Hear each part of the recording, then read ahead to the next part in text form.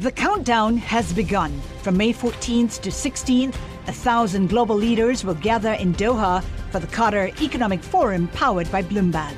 Join heads of state, influential ministers, and leading CEOs to make new connections, gain unique insights, and uncover valuable opportunities in one of the world's most rapidly rising regions. Request your invite for this exclusive event at QatarEconomicForum.com. I want to stress from the outset that this pandemic is far from over. This is all about trust now and personal responsibility and just being careful and not being selfish. We need people to have faith that this vaccine is safe and that they should take it. The idea of an irreversible move was taken off the table. You can't do that when you have no idea where the virus is going to go. Hello, you're listening to Bloomberg Westminster, your daily guide to British politics. I'm Roger Hearing. Good afternoon, I'm Ewan Potts. The growing optimism over the UK's virus case count continues, with numbers still on a downtrend. New cases dropped for a sixth day in a row, with just under 25,000 recorded yesterday. That's down from more than 46,000 reported at this time last week.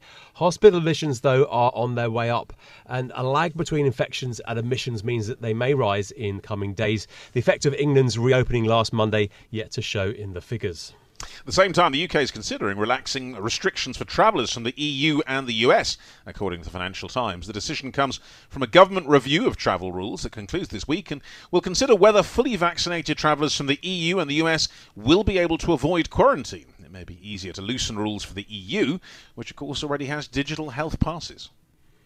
Police officers are to be allowed to use stop and search powers more easily in England and Wales after the government decided to ease restrictions on them in an effort to tackle knife crime. The move is likely to anger campaigners who said the rules unfairly target minority ethnic groups.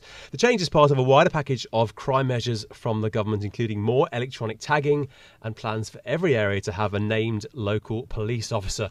Well, let's welcome our guest today, Andrew Bridgen, Conservative Member of Parliament for North West Leicestershire. Andrew, welcome to Bloomberg Westminster. Are you happy with this package of crime measures? Do you think they go far enough? Well, it's all about the implementation and whether there's the follow-through on the ground. I think people have seen that words are cheap, and what they actually want to see is results, and that's what's going to impress the public. They've heard plenty of words in the past. But specifically, for example, stop and search, as you know, has been highly controversial, Andrew, not least because some people say, Liberty, the pressure group amongst them, that these measures can compound discrimination because they do tend to focus on particular groups within society, particular communities. Well, when a crime is reported and the suspected perpetrator of a certain ethnicity, it'd be rather ludicrous to go and stop and search people who are not of that ethnicity. And that does no one any favours. Ultimately, the main, in London, certainly where the knife crime is concerned, the main victims are young black men who are being killed by young black men. And these measures will protect those communities' children. A number of complaints from the police, in fact, about this package of measures. You would perhaps hope that you would have more welcome from the police. Are you bringing the police along with you with these plans? I think we've seen doubtful leadership within the police for some time. I think they've got onto a certain, shall we dare we say, woke agenda. But ultimately, people want to see crime figures coming down. They want to see conviction rates rising, and they want to feel safer. And they will back measures that deliver that. And the job of the police is to implement government policy and the law, not to embark on their own particular crusades. Andrew, I mean, another way of looking at this, if one were talking about agenda, is to say the Conservative Party, Conservative government, under quite a lot of pressure on lots of different levels, not perhaps enjoying some of the results that showing in opinion polls, reaches for the very standard law and order agenda to try and get themselves back into public popularity. I mean, a cynic would look at it perhaps this way. But I know what the public expect. I mean, the public expect the Conservative government to be strong on law and order. Well, if a Conservative government with a majority of 80 isn't strong on law and order, the public will be thinking, what's the point of voting Conservative and who's going to deliver that for us? It certainly won't be the Labour Party. So that's where we are, Roger. What's your take on what the people of North West Leicestershire would like done on crime? You've been in touch with your constituents for a long time. What's your reading of that mood? Well, we've interestingly, we had a Labour Police and Crime Commissioner for 5 years, a 4-year term extended due to the lack of elections, and he took my policing roster, and my policing area is exactly the same as my constituency of North West Leicestershire. Took us down to 18 full-time policemen covering 120 square miles and 106,000 people, and that's 18 officers over 24 hours and including holidays. So that would be only about 5 police at any one time in my constituency on the ground. And that was for several years. Now we've got a Conservative Police and Crime Commissioner. Interesting, the Labour Police and Crime Commissioner 6 months before the scheduled elections put us back up to 84, and that's made a huge difference. What we want to see is community policing with policemen who stay in the area longer to get the local knowledge, which is basically invaluable, rather than moving people around too often. And for that, there's got to be promotion opportunities in local areas, and obviously with a force now of 84 officers for North West Leicestershire opposed to 18, that's considerably better. But Andrew, hasn't the position of the police been damaged by the last 18 months, where in part of the time they have been forced to enforce measures that police have never really enforced in this country before? Things about how many people can gather in a house, what kind of actions. Absolutely. I mean, demands have been made on the police during the lockdown that we've never seen in this country, and I think to an extent it's damaged the standing of the police with the public, with some elements of the public, and ultimately we don't, thank goodness, and we're not going to live in a police state. The police with consent, and for that, for the reduction of crime to be effective, we need the full cooperation of the majority law-abiding public. That has been damaged, but it can be rebuilt. Let's pivot on to a related subject, vaccine passports. I think it took a lot of people by surprise when the Prime Minister said they would be needed in nightclubs in September. Are we all going to be carrying them to get into things by Christmas? No, and there's no need to. What we've seen in the UK is an exemplar rollout, procurement and rollout of the vaccine. We're now in a situation where 90% of adults in the UK have had 1 dose, 70% have had 2. Probably, given the fact that we've had a number of infections, 92% of adults are carrying antibodies, so either from vaccination or having had the virus. The whole world's looking at how we're dealing with this now. We're seeing, as I predicted over a week ago, that the virus is burning itself out. It hasn't got enough susceptible hosts out there to maintain its R number, so that's below 1. I think, to be honest, I'm a little embarrassed that the government are trying to coerce young people who are more vaccine hesitant, perhaps because they're at such low risk of having any complications if they do actually contract the virus. And it's coercion. And we live in a country, quite rightly, where the government does not have the right, the state does not have the right to force you to have an injection. It's unnecessary.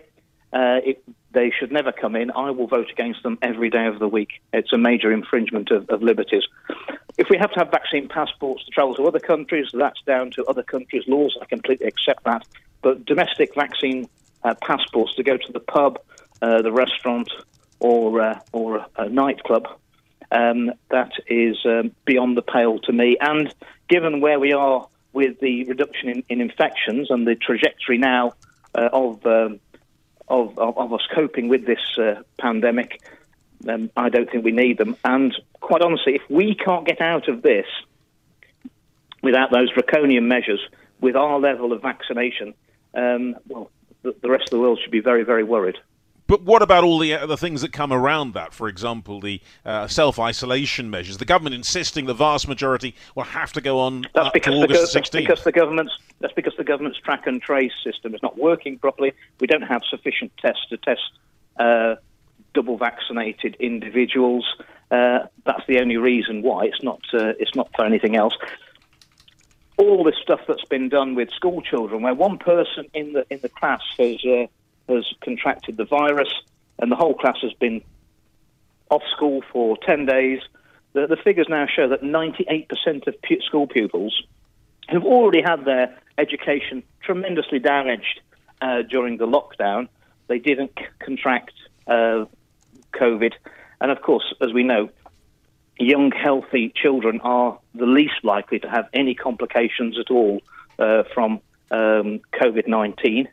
Indeed, that's why I so vehemently oppose them being vaccinated, because the risk from the vaccine, as marginal it is far higher than the risk of COVID to them. But post Freedom Day, are you still wearing a mask? No, not at all. I think the science over that has changed and is tremendously dubious. I think unless you're replacing your disposable mask every 20, 40 minutes, which I don't think many of us ever did, I think they're a very dubious worth in combating the virus. But they are is a symbol and a reminder to everyone that we're not back to normal. And I think that the sooner we get rid of them, the better.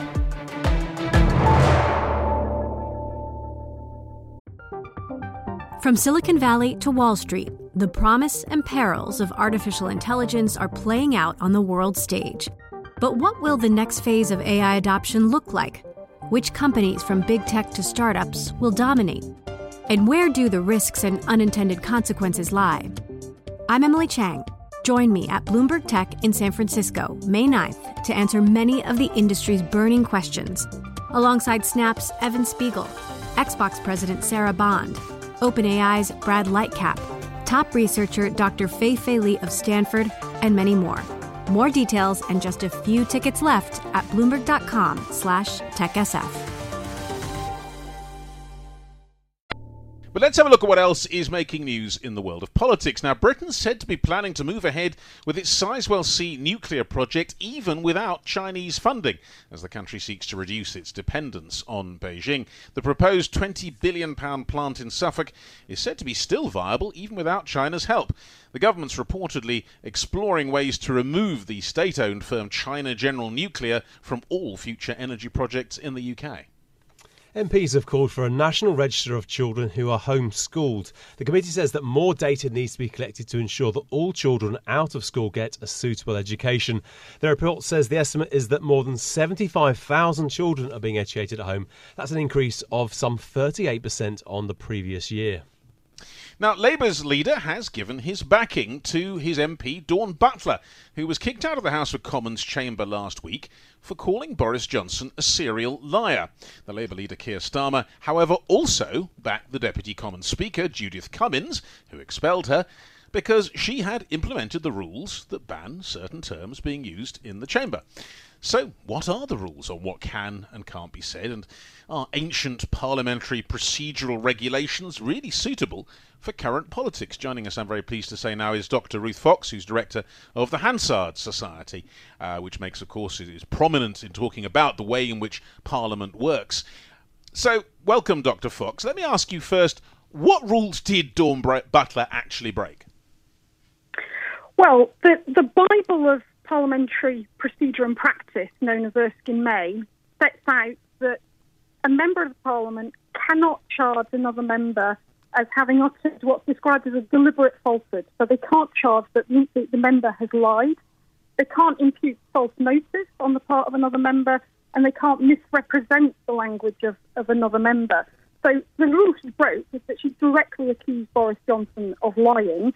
That's not permitted. She could have used other language. She could have said that he'd misled the House. She could have said that he was inaccurate, that he got his facts wrong.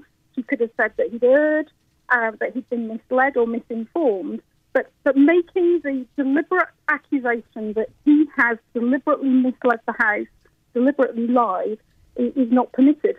Not to protect him or indeed any other MP, but to preserve the character of parliamentary debate, to ensure that there's sort of a degree of good temper and moderation in debate, and that tempers are cooled, and that there's a degree of respect and comity between members when they're debating often difficult issues.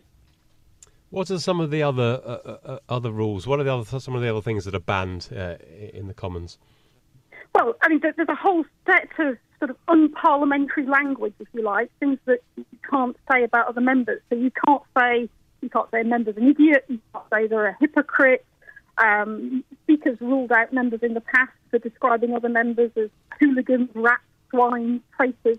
Traitor in particular is not permitted. You can't make disloyal or disrespectful allegations and references to the Queen and to other members of the royal family. You have to be careful about what you say about the judiciary. And there's nothing new in this. These issues have been developed over a couple of hundred years. I mean, historically, it's said that the roots of this were to cool tempers in the chamber when there was a real concern back in 17 and 1800s that debate would spill out from the chamber into duels between members, into actual violence. And it happened rarely, but that's the root of this. The concern today is it looks odd to the observer that somebody like Dawn Butler gets removed from the House for a couple of hours because she's accused a member of being a liar, and the person who's accused of being a liar, there doesn't appear to be any sanction. That's the nub of the problem. Yeah, and I mean, and as you say, these things go back a couple of hundred years, and things were rather different then. I mean, I think if I'm correct, in fact, some of the proportions of the House are based on whether each member drawing a sword would be able to attack the other. The distance seems to be based on that. Well, I mean, this is archaic. We're in a modern political atmosphere. Surely these rules need to be updated. Well, in a sense, they are updated because the speaker takes into account context. He takes into account the way in which it's been said, the circumstances in which the word has been uttered, and when it's said. So, for example, you could say that, for example, the Conservative Party had lied, but you might not be able to say that Boris Johnson specifically, personally, had lied. You had an example in 2012, for example, where the chair, the speaker, tolerated an MP describing another member as guilty of spectacular insincerity, essentially, that they lied.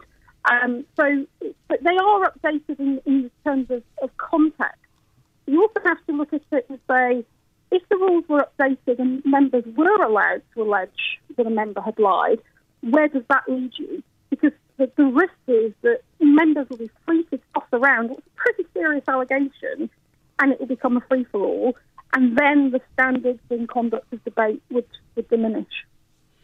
But parliamentary privilege allows MPs to say all sorts of things they wouldn't be allowed to say under the law outside the chamber. Is there some sort of irony in that the rules can be quite strict in terms of stuff in Erskine May, but they're actually allowed to say things which would be libelous outside? Well, privilege is a separate issue, and again, it's historic roots, but it's designed to ensure that members can represent their constituents. So again, privilege doesn't protect the member; it protects what they are trying to uncover on behalf of their constituents. And there have been concerns that members have actually sought to misuse that power that they have, that privilege. And that's led to difficulties, legal difficulties for Parliament and for particular cases that have been looked at in the courts. So again, that concern about misusing a power, misusing a freedom that they have, you apply that to language, and the concern would be that the standards of debate would diminish. So it's important that the Speaker maintains the rules, because generally speaking, it supports and improves the conduct of debate. Many of us would wish it to be better than it is, because there's the way that they debate, but nonetheless, if you take away some of those rules or relax them, it could be a slippery slope. But, I mean, the counterpoint to that is to say it's too much like an old boys debating club. It has rules that don't really reflect the times we are in. And Erskine May is not law, it's simply procedure. And that could surely be updated. And wouldn't a more modern tone to debate, which includes perhaps some fairly colourful language, actually improve matters?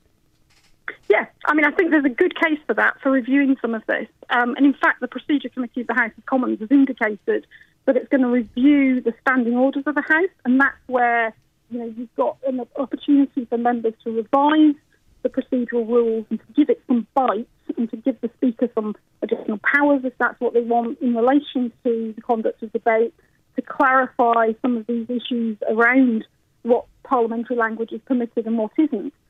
You don't want to go for new laws on this. The procedures and practices of the House are a matter for the House itself. They're not a matter to put in law, because that would invite the courts into judgments about Parliament, which is not a direction you want to go in. But there are opportunities for members to engage with that review of standing orders. The disappointment for me is always that these procedural rules, they don't take much political and strategic interest in these issues and these opportunities until problems arise, and then often it's too late and they're complaining about the problem that has been something that's been buzzing away for decades. And getting members to engage with things like a review of their rules is actually quite difficult.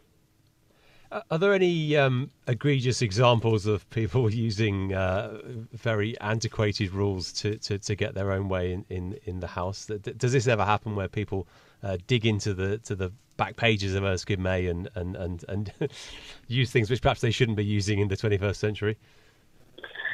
Pretty rare these days. I mean, it's quite a rare member that digs into Erskine May in detail, to be honest. Jacob Rees-Mogg actually is probably one of those rare exceptions. Erskine May used to publish a list up to the 1950s of the terms that were deemed unparliamentary language. They no longer do that. It's sort of a list that's maintained sort of by the clerk and by the speakers, and the speaker sort of reflects on this and rules, and the precedents of successive rulings inform future behaviour and future decisions that he will make. So that is pretty rare, but clearly there are sort of sometimes procedures which have fallen into sort of disuse that are sometimes resurrected. So actually the most obvious example is John Bercow when he was Speaker. When he took over in 2009, he resurrected a concept known as the urgent question. It was in Erskine May, was in the standing orders of the House, but had barely been used by members for decades. And he resurrected that to ensure that there was more topicality in questioning of ministers at the dispatch box day to day. So it's not quite an individual backbencher using it, but the Speaker himself, going back into Erskine May and utilising something that had fallen into abeyance. And Dr. Reith, very briefly, if you wouldn't mind at the end, the fact that we've actually broken a lot of precedents with everything that's gone on during the pandemic, MPs debating from remotely and everything else, could that actually be a move in the logjam? Perhaps more things will change now.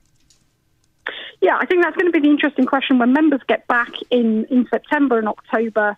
Do they come back to sitting at Westminster as normal? Are they happy with that? Are there procedures and practices of the last 18 months that they actually quite like and would like to retain?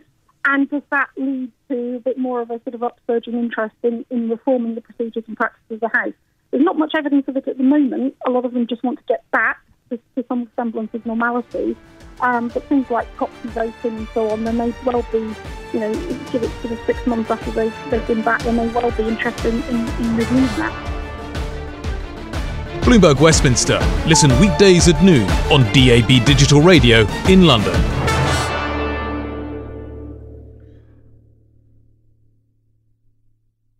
The countdown has begun. This May, 1,000 global leaders will gather in Doha for the Qatar Economic Forum powered by Bloomberg, held in conjunction with our official partners, the Qatar Ministry of Commerce and Industry and Media City Qatar, and premier sponsor Q&B. Join heads of state, influential ministers and leading CEOs to make new connections and gain unique insights. Learn more at QatarEconomicForum.com.